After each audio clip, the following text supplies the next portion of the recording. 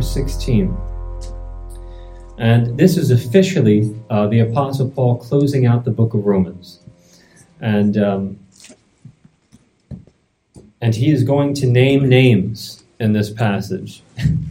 And this has been such a good, rich, rewarding study for me in Romans, teaching it. I think we started last August, and now we're coming to a close here in October.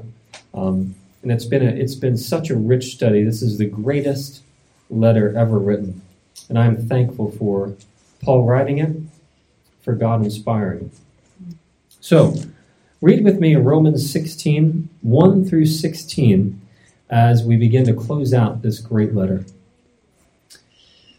The Apostle Paul says, I commend to you our sister Phoebe, a servant of the church at Cenchrea, that you may welcome her in the Lord in a way worthy of the saints, and help her in whatever she may need from you. For she has been a patron of many, and of myself as well.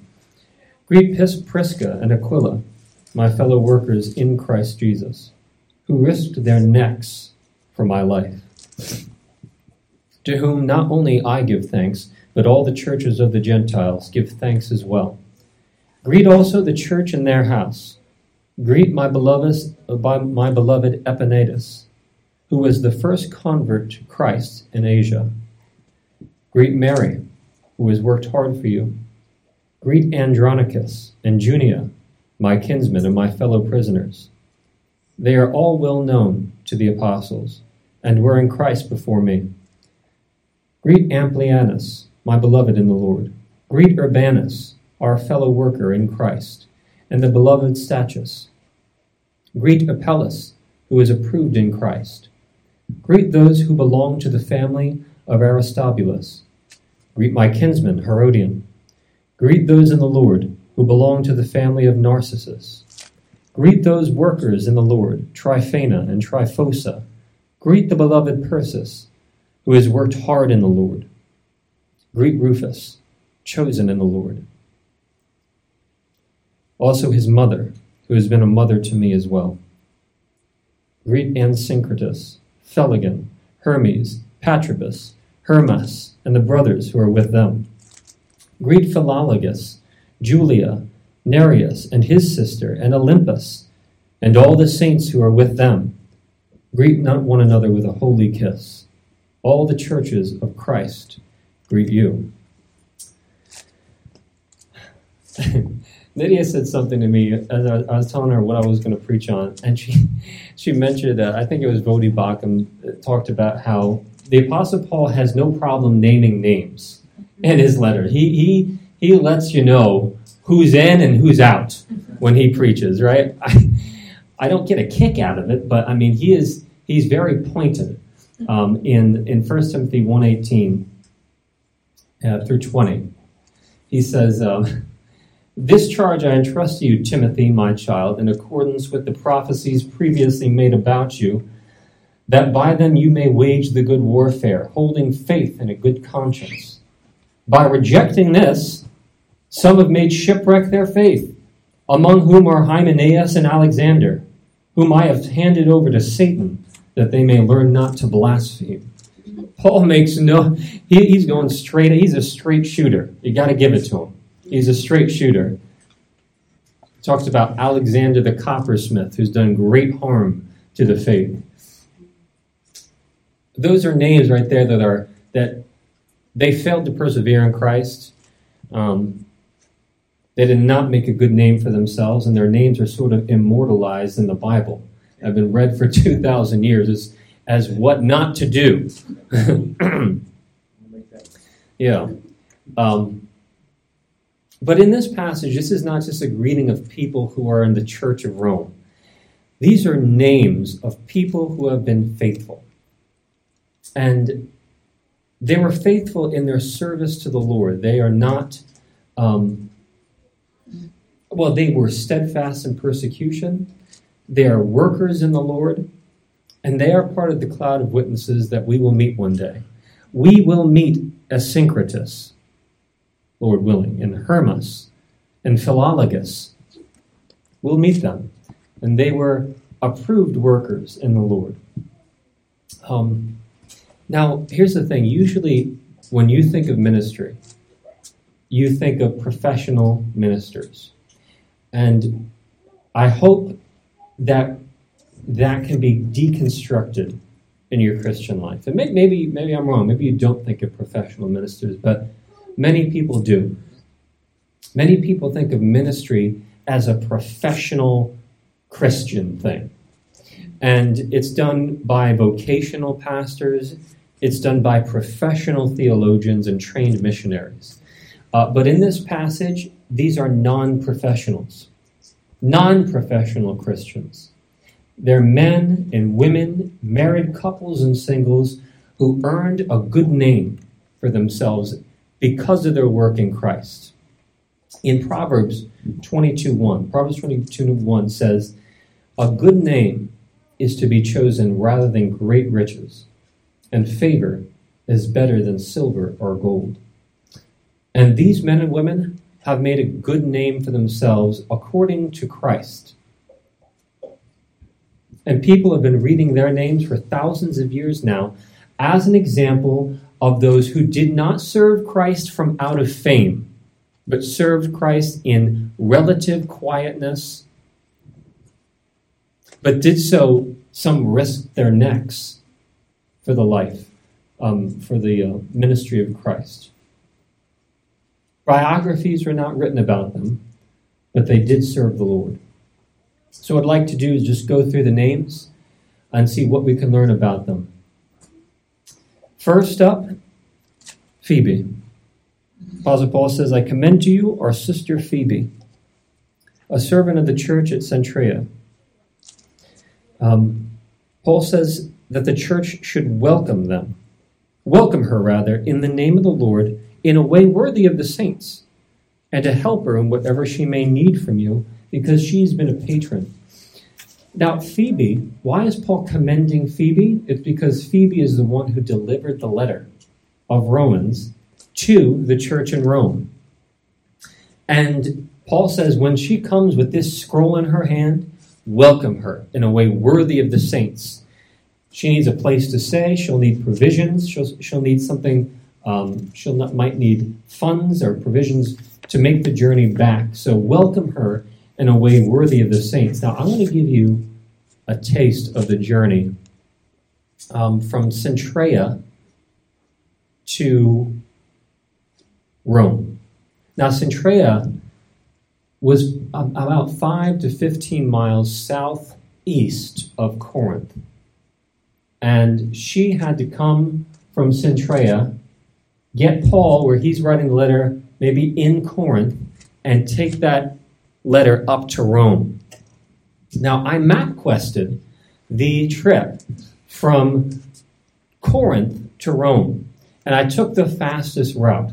And the fastest route says, this route has tolls. Number 2, this route includes a ferry. Number 3, this route crosses a border. Number 4, your destination is in a different time zone. So Phoebe made a journey across countries by horse, by boat, 760 miles with a scroll in her hand to deliver to the church in Rome. And it probably took her weeks, if not months, to do that. 2 observations I want to make about this. Number 1, doctrine is important for the church. Let it be known. Paul believed it was worth it to put a scroll of highly dense, highly complex theological truths and put it in the hand of this woman to take across countries, across the sea, through dangers and perils, to deliver this to people who are already Christians and needed theological instruction, because that renewing of the mind gives life. Please embrace that. That doctrine is important, very important for the church. Number two, you cannot accuse Christianity of being some kind of patriarchal, misogynistic religion. You just can't do it. It does not accord with history. Faithful service to the Lord was carried out by women throughout the Bible. And even in Jesus's group, there are women who were part of the ministry. Luke 8, 1 through 3. Soon afterward, Jesus went out to the cities and villages proclaiming and bringing the good news of the kingdom of God. And the 12 were with him, those are the apostles. And some women who had been healed of evil spirits and infirmities, Mary, called Magdalene, from whom he had exorcised 7 demons, and Joanna, the wife of Chuza, Herod's household manager, and Susanna, and many others who provided for them from out of their means. So it seems to me that Jesus had a contingency of women who supported Jesus' ministry financially and probably through other means. And it was women who were the first to find the empty tomb. So you cannot accuse Christianity of being misogynistic. The only thing in this church that is reserved for a man is eldership. Why do we say that? It's because Paul wants the structure of God's creation to hold not just in the home, but the church as well. And he says, I do not permit a woman to teach or to exercise authority over a man. Why? Because Adam was first formed, and then Eve. He wants the structure to be held. And the heart of that, as I've said before, is not women sit down, it's men stand up and take the lead. And for too long in the church, the church has been progressed on the backs of women while the men stay home, getting drunk, not caring about spiritual things, and being lethargic and passive about eternal realities. So, anyhow, you can't accuse Christianity of being patriarchal. Women do serve in the ministry. The only thing men are required to do, not the only thing, but the only thing that is reserved for a man is pastoral ministry, to lead in the church. And even if you're not in pastoral ministry as a man, your job is to take the lead, not by just making whimsical decisions, but by setting a good spiritual structure in your life and the home, and working in the church for the advance of the gospel, and leading through service and humble submission to the Lord. So that's what we learned from Phoebe. Next, Priscilla and Aquila. Paul says, greet Prisca and Aquila, my fellow workers in Christ Jesus. Prisca is another kind of a slang for Priscilla. You see that back and forth. Sometimes Paul calls her Prisca, sometimes Aquila. But Paul says, who they risked their necks for my life, to whom not only I give thanks, but all the churches of the Gentiles give thanks. We met them in Acts 18, or we meet them in Acts 18. Priscilla and Aquila were tent makers, like the Apostle Paul. And they joined Paul in the ministry. We learned that they were risk takers, because not only did they risk their necks for the Apostle Paul's life, they also joined him on voyages across countries to establish the work of the gospel, this husband and wife couple. In Acts 18:26, they gave doctrinal instruction to one Apollos. Let me read that passage in Acts 18, verse 26. You see that they're not just out there risking their necks, although that's a good thing, but they are theologically and doctrinally astute and committed. 1824, Book of Acts. Now a Jew named Apollos, a native of Alexandria, came to Ephesus, and he was an eloquent man, competent in the Scriptures. He had been instructed in the way of the Lord, and being fervent in spirit, he spoke and taught accurately the things concerning Jesus, but he only knew about the baptism of John. He only knew about the baptism of repentance, and not a baptism of faith in Christ, which demonstrates one's union in Christ. Once you are baptized and go into the water, you die just like Christ died, and you are raised to walk in the newness of life. It is a picture of your union with Christ, because through faith you are united to him. Verse 26. And he began to speak boldly in the synagogue, but when Priscilla and Aquila heard him, they took him aside and explained to him the way of God more accurately. I always love that passage, because here's this husband and wife. There's a great preacher up there, strong, but they took him aside and gave him doctrinal instruction.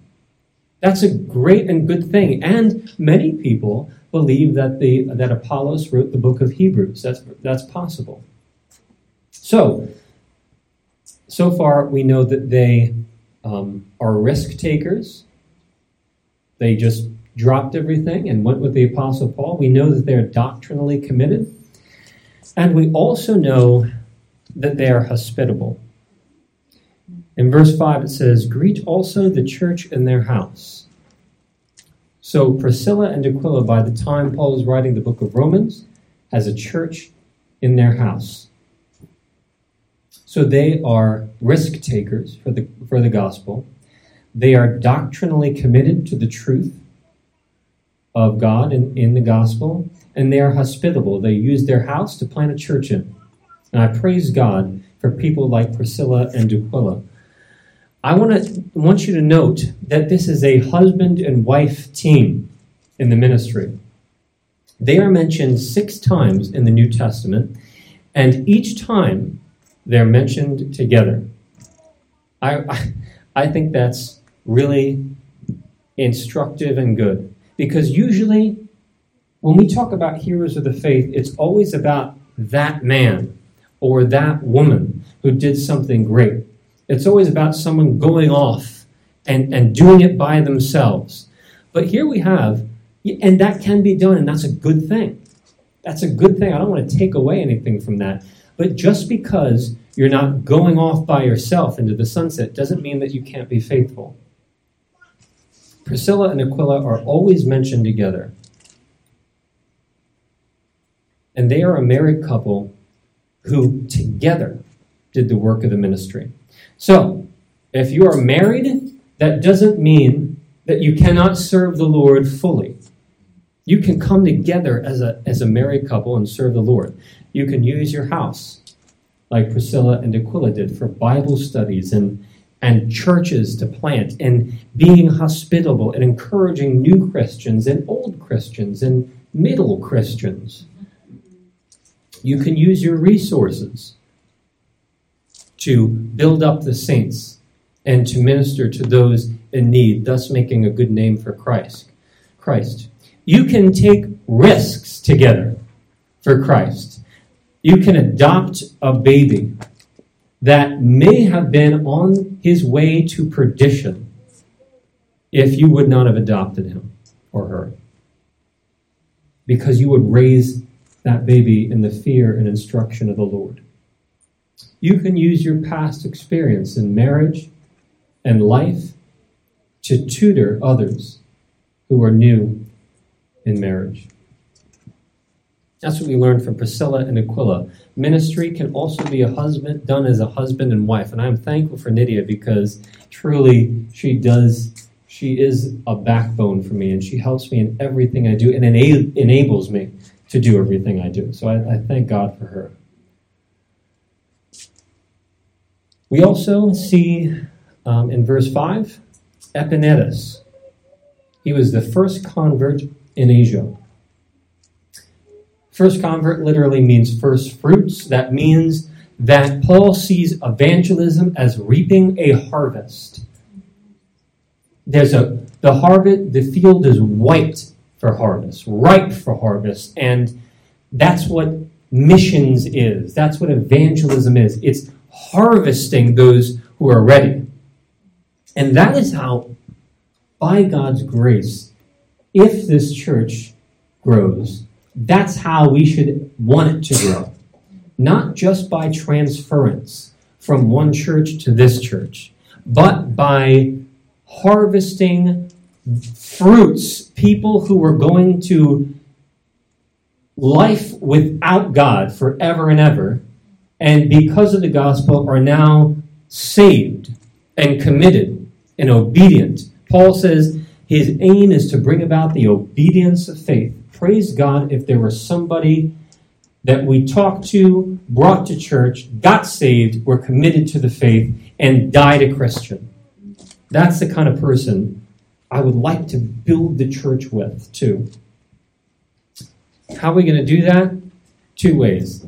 You can have unbelievers come into the church, or you can have the church go to unbelievers. If you notice, we don't have many unbelievers coming into our church every week. So the church has got to go to the unbelievers. And we do that. Let me ask you this. Do you know anyone who's not a Christian? I would say a good thing to do is invite them to service next week. And let the Lord do his work through the word. Or talk to him or her about Christ. And that's really the first step. And when you talk about Christ, talk about how Christ has revealed the Father. Do you know what God's like? Christ. Talk to this person about how Christ has reconciled us back to the Father through faith in him. And talk about how Christ is the ruler and how he is coming back to judge the living and the dead. Go and reap the harvest. Take the fruit of the harvest. I don't know if it was Jude or James says, he who wins souls is wise. So maybe that's Proverbs. Next, in 6 through 12, we have a bunch of workers in the Lord. Greet Mary, who has worked hard for you. Greet Andronicus and Junia, my kinsmen, and my fellow prisoners. They are well known to the apostles, and they were in Christ before me. Greet Ampliatus, my beloved in the Lord. Urbanus, our fellow worker in Christ. And Stichicus. Greet Apelles, who is approved in Christ. Greet those who belong to the family of Aristobulus. Greet my kinsman Herodian. Those in the Lord who belong to the family of Narcissus. Greet those workers in the Lord, Tryphena and Tryphosa, the beloved Persis, who's worked hard in the Lord. Notice work throughout this passage. Mary worked hard in the Lord, verse 6. The husband and another husband and wife team in verse 7 were fellow prisoners with Paul. Apelles is approved in Christ. One commentator puts it like this. Paul is saying he proved his worth on the mission field. And Paul tells Timothy to do your best to be a worker approved by God. In verse 12, again, all women. All women in verse 12. Tryphena, Tryphosa, Persis, they all worked hard in the Lord. Now, Christianity is advanced. Let it heretofore be known. Christianity is advanced not by constantly just grieving past sin or needing somebody to constantly pat you on the back and come to church to be encouraged and lifted up. That is a good thing. But Christianity is advanced by work. Paul was a worker. The church in Jerusalem were workers. And so more and more, the older I get, I'm seeing the church as a work itself. It's the work of ministry. It's not just a nice community. It is that, but it's also the work of ministry, especially these days where social Christianity is going by the wayside, inherited Christianity is going by the wayside. Many, many churches are doing very odd things. And we need to do the work of ministry. So Christianity is advanced. The kingdom is advanced, number one, by the power and hand of God, but he uses the toil and labor of men and women. And the thing about work is it makes you tired.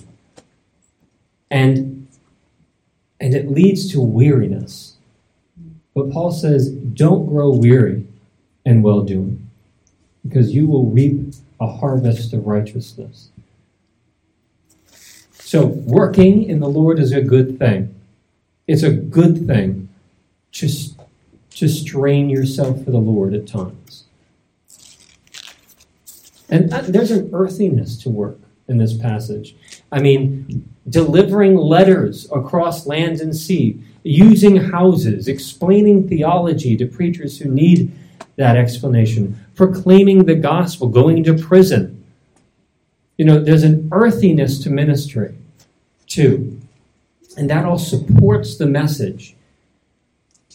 And in our church covenant, which many of you have agreed to and signed and prayed over, there's a line in there that talks about being faithful to the work among us.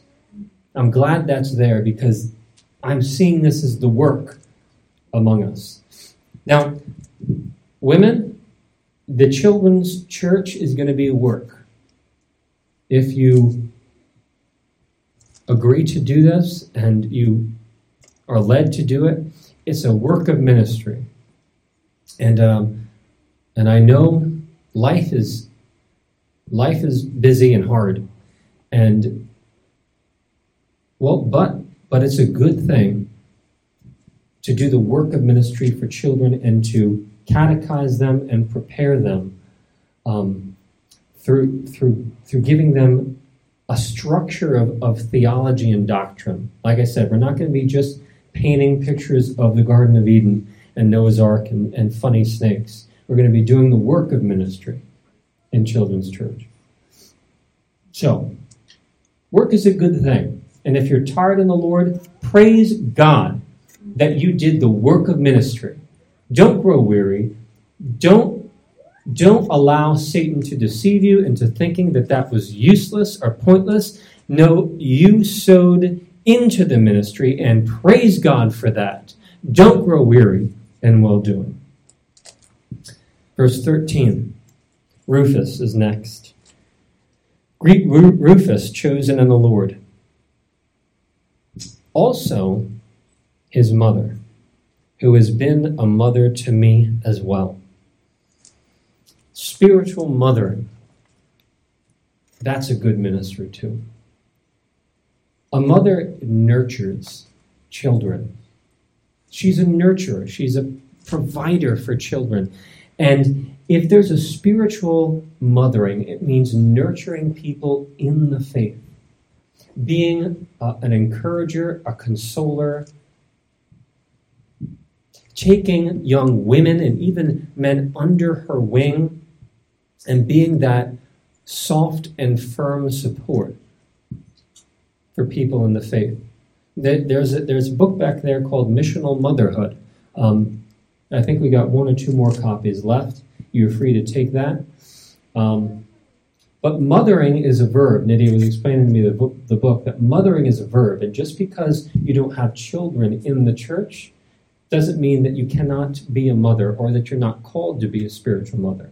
That's very important to have spiritual mothers and fathers, people, men and women we can look up to, count on, rely on, that are strong, that paved a way for the future generation. Lastly, Paul says, greet one another after going through more names of workers. He says, greet one another with a holy kiss. So I would like to start greeting each other with a kiss. According, I'm joking. Wow. Now you're getting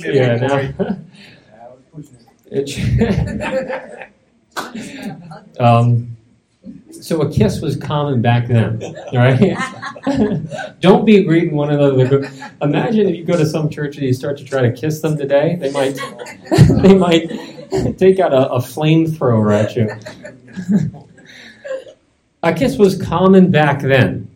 People were very touchy-feely and but the emphasis here is not on kiss. It's on the holiness of the kiss. And this, a holy kiss means there's not just a familiar, oh, how you doing? There's a bond. There's a stronger bond because of your being separated under Christ together. There's a shared identity in Christ. So it's not just a oh, hello, it's a holy hello. It's a holy handshake. When I heard that after 9/11,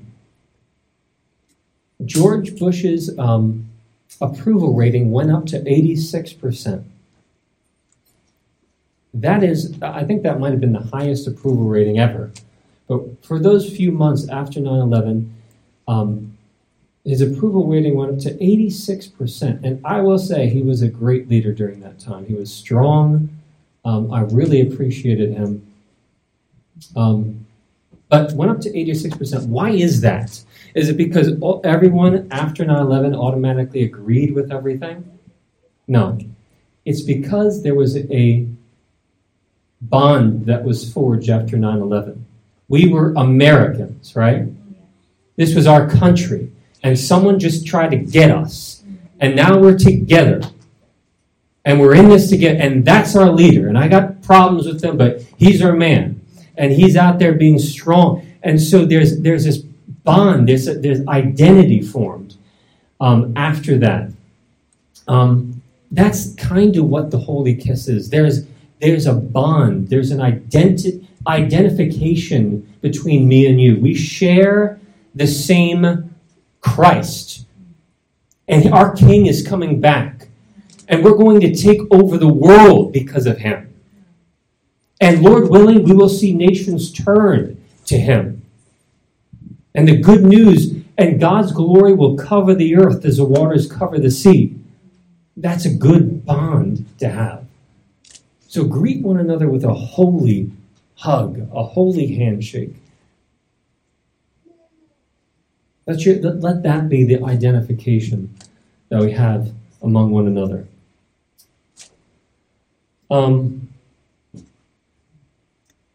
These are the names of people who have been faithful. They are not scholars. They are not pastors. They are not professional trained missionaries. They are men and women in a church in Rome. And their names have been kept for 2,000 years for us to see that this is how the Lord builds his church. Through men and women toiling. Through married couples toiling and laboring in the work. Do not see as little in your eyes your work for the Lord. Do not see it as a small thing. It is a good thing to work and to strain for the Lord. There was a song back in the 80s, but I always liked it. And the refrain was, "May all who come behind us find us faithful." I want that. I want to be a church where all the children who come behind us find us faithful. They found Gary faithful. They found Carl faithful. They found Ben faithful. May all who come behind us find us faithful. And although Christ is the way, the truth, and the light, there is a very real sense in which our lives point to him, right? And so the song continues, "May the fire of our devotion light their way. And may the footsteps that we leave lead them to believe. And I think that's a good thing, to have people in the faith that we look up to that set away with Christ as the head. So, let this be written for a future generation. And may all who come behind us find us faithful. Amen. Let's close in a word of prayer. Now unto him who is able to keep you from stumbling, and to present you faultless before the presence of his glory with great joy, to the only wise God, be glory and majesty and power and dominion now, before all time, and forevermore. Amen and amen. If anyone would like special prayer, I would love to pray with you. God bless you.